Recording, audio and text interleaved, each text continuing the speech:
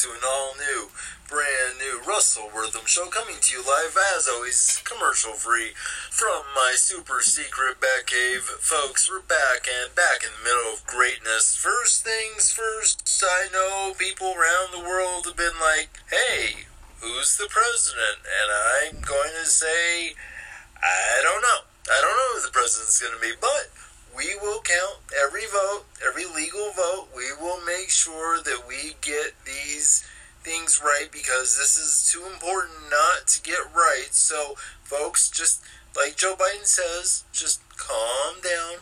Just calm down. Be cool. We're going to get through this together. Just be patient. It's good. We're good. So just be patient. That's all I gotta say. Alright, cool. Right? Right.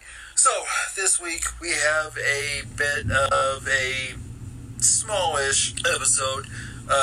So here is the roadmap for you guys. So, we are going to be talking, obviously, about Halloween Havoc that happened this past weekend. Also, we are going to be talking about the draft. I won't go through every single person because we'd be here forever, but I'm just going to pick a few random people and just see if, that was a good fit. Did they either stay on Raw or they went to SmackDown or vice versa? But before we do that, of course, it is week 2, technically episode 4, but for all intents and purposes, episode 3 of Dark Side of the Ring, Brawl for All. Oh my gosh, where do I start with this? First of all, it was a cluster. Okay, it was a cluster because, well, here's how this all came around. So, back in the day, when Vince Russo was one of the head writers, if not the head writer, for WWE, he went into the locker room, and John Bradshaw Layfield kept saying, you know what, I'm the toughest guy here, I'm the toughest guy here, nobody can take me. And Vince just got so angry, so upset, saying, no, I know a half dozen people that can take you legitimately, so guess what, I'm going to, let's have a legit fighting tournament. Let's see who's the toughest. And so it was a boxing tournament that, frankly, in all seriousness, was a cluster. It was just an absolute cluster of a time that we're so just invested in this idea. Vince McMahon thought that was a good idea, and yet it just missed the mark. So they went through basically the entirety of the tournament, and there really were no rules. It would just come out and just start swinging at each other, and it was brutal to watch. Just the whole thing. This was set up for Dr. Death Steve Williams to come in and have let me back up if I may. So, basically, the prize was $75,000, and you get a push when you are doing a program with really one of the most over wrestlers at the time, Stone Cold Steve Austin.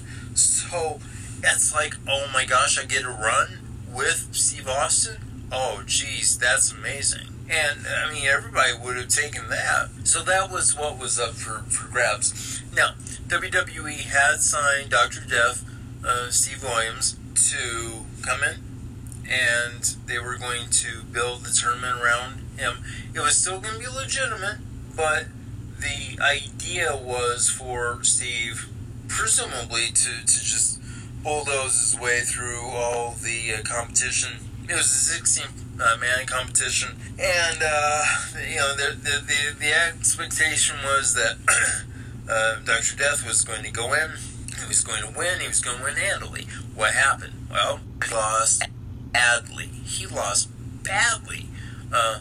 Bart Gunn kept, hearing from, people in the locker room, hearing from Jim Cornette, hearing from Jim Cornette, hearing from Vince Russo, you can't do it. You can't beat Dr. Death. You can't do it. And he said, watch me. I'll knock his backside out. What do? He goes in. He knocks out Dr. Death, Steve Williams. So Steve Williams never got a run with WWE, and it's a shame because he was one of the most legit bad A wrestlers on this planet. It was just. So Bart Gunn goes through the tournament, and then he wins the tournament. And what's his reward for winning the tournament? Going up against Butterbean.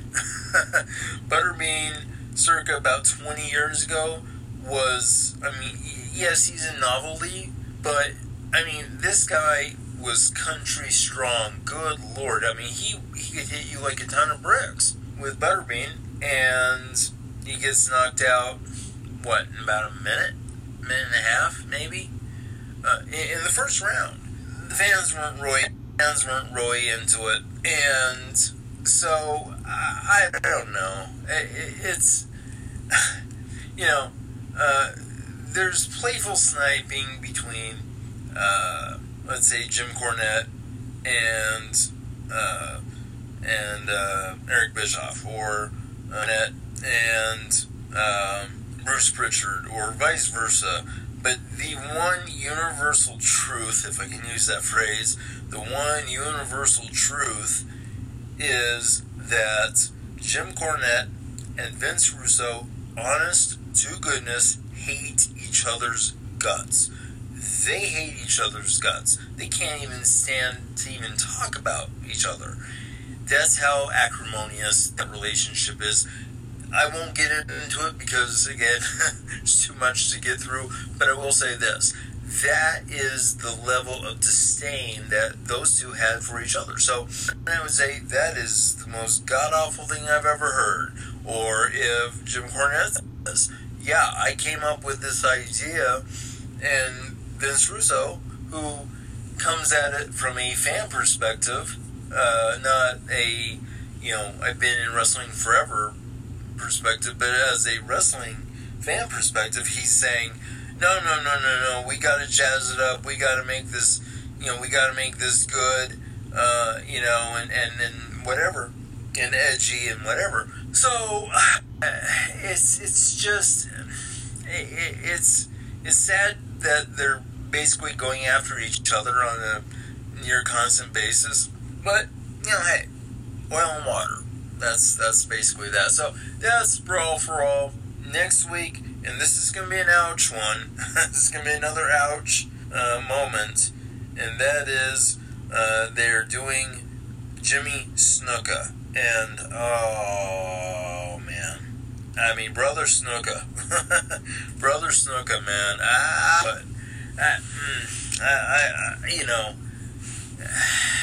I don't know what happened. He killed his girlfriend at the time. He was apparently cheating on his wife. So, I don't know how that all... Look, I don't know how that all works.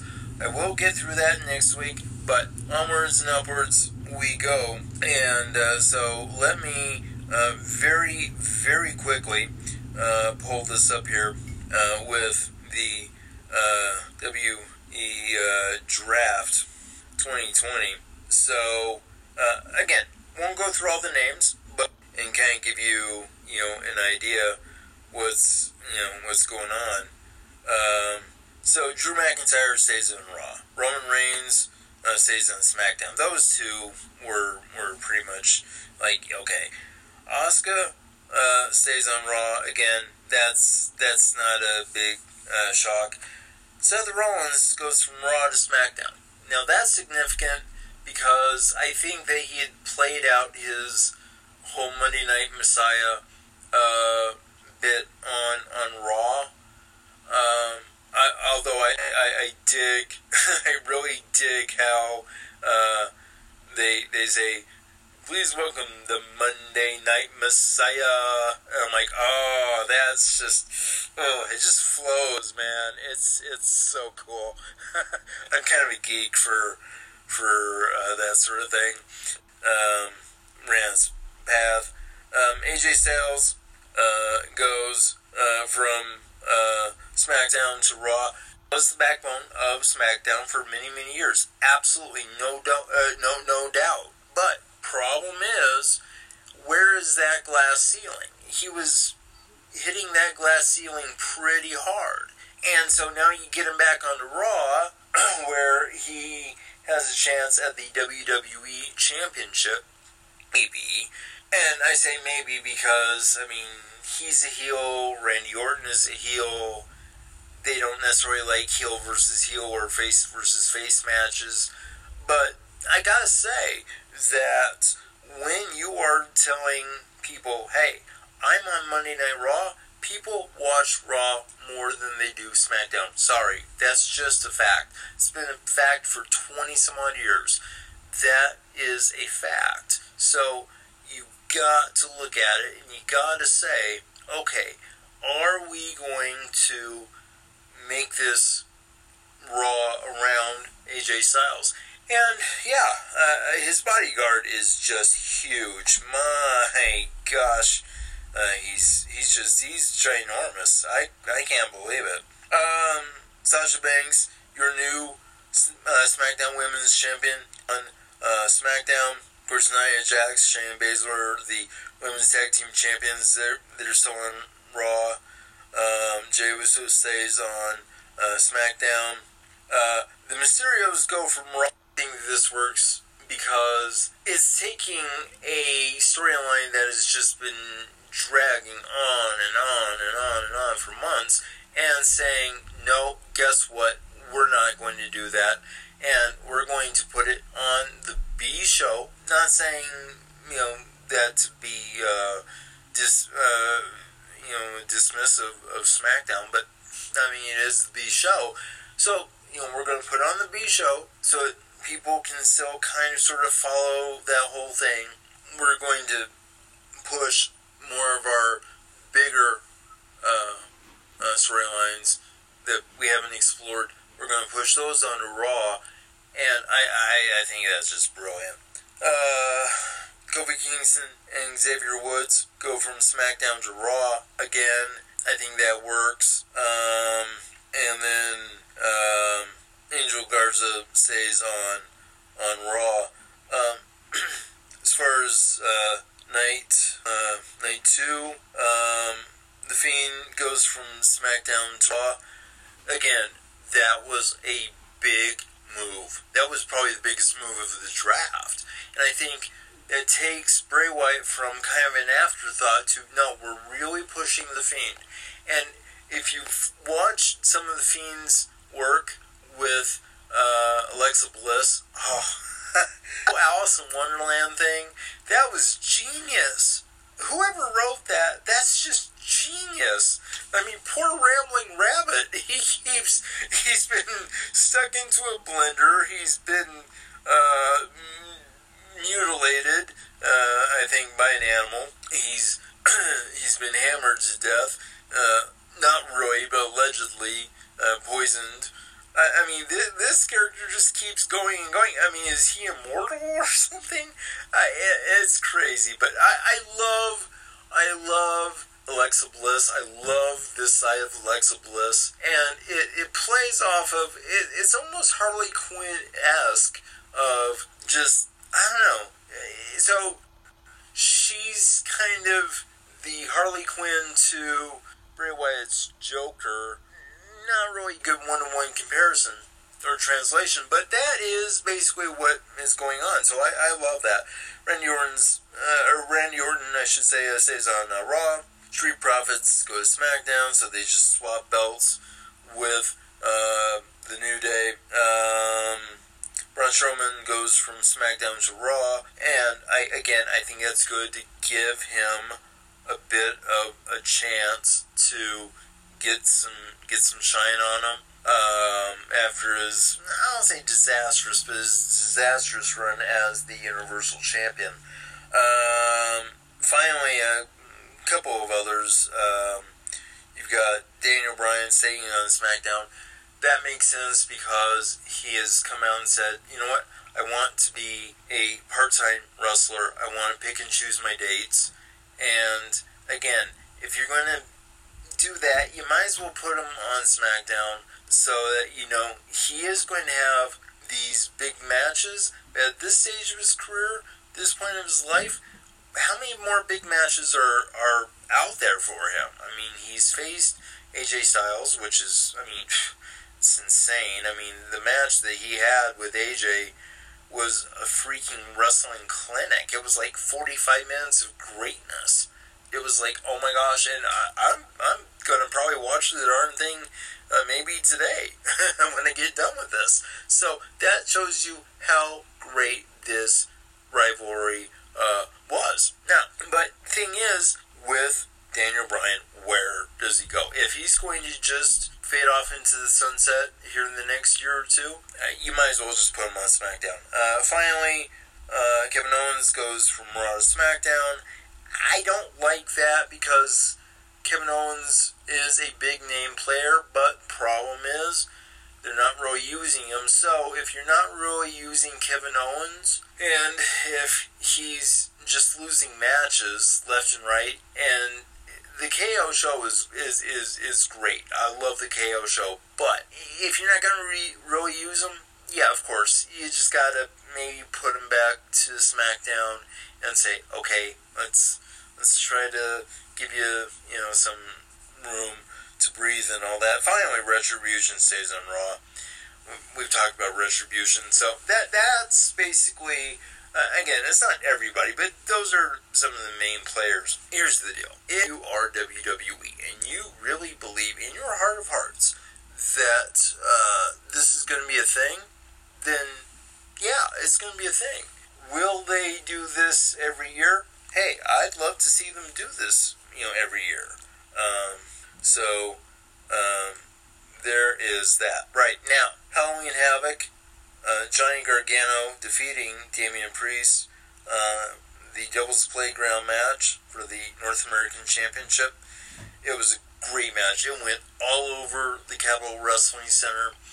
It ended up literally amongst the tombstones when Johnny Gargano, with help, it looked like Candice LeRae,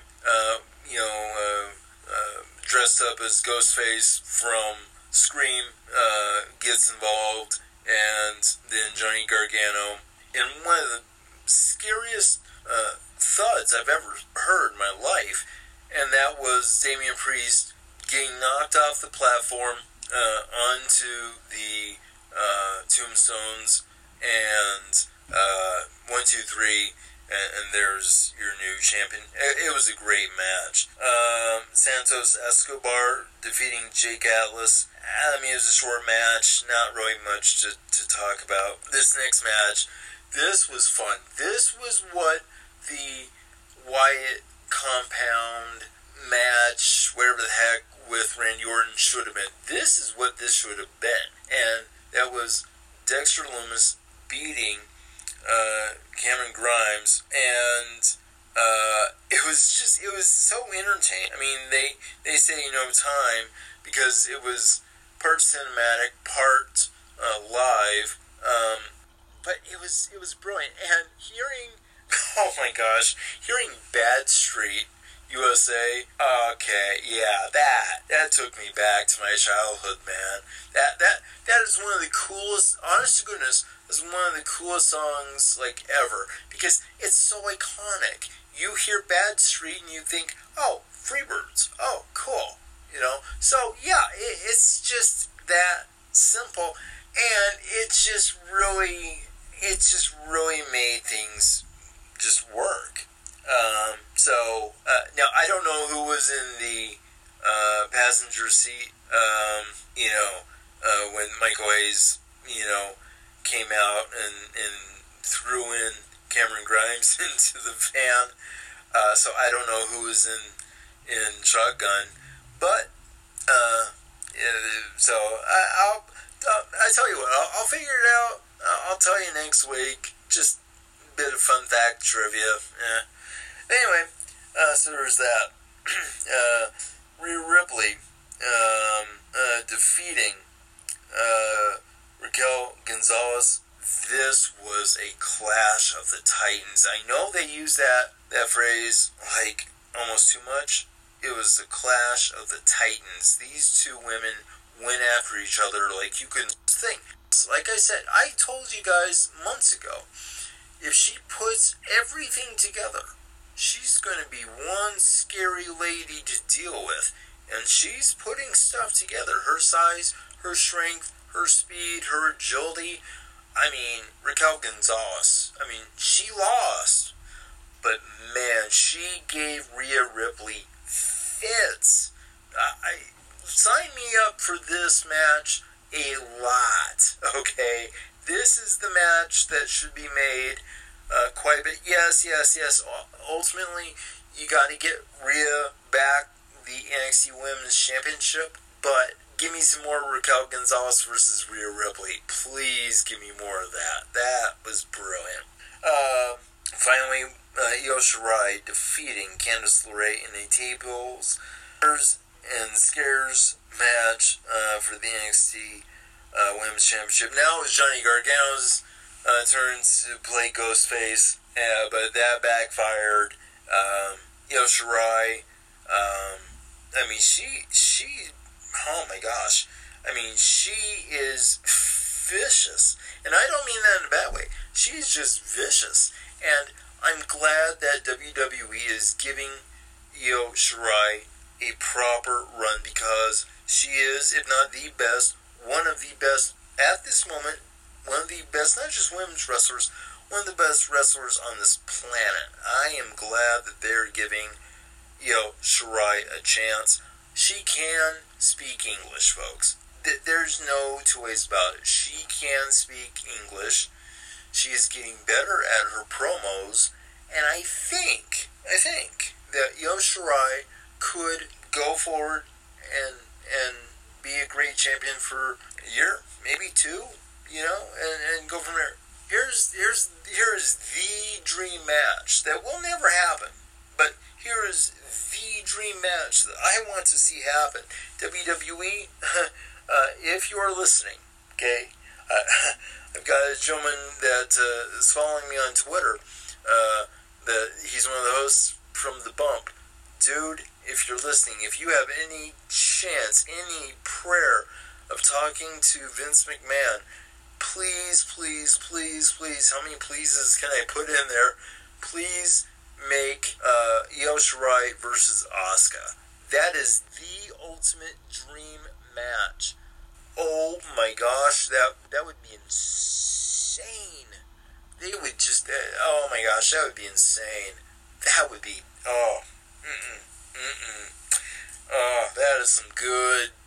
that's some good stuff right there. Anyway, right, well, that is this week's show, folks. I hope everybody is well. We are screaming towards Survivor Series, the 30th anniversary of The Undertaker's first appearance in WWE. So we are getting towards that point in time. So until next week, folks, this is Russell Wortham, and just like the Beatles sang all those many years ago, and especially as meaningful and powerful as it is today, love is all you need. I will see you guys next week.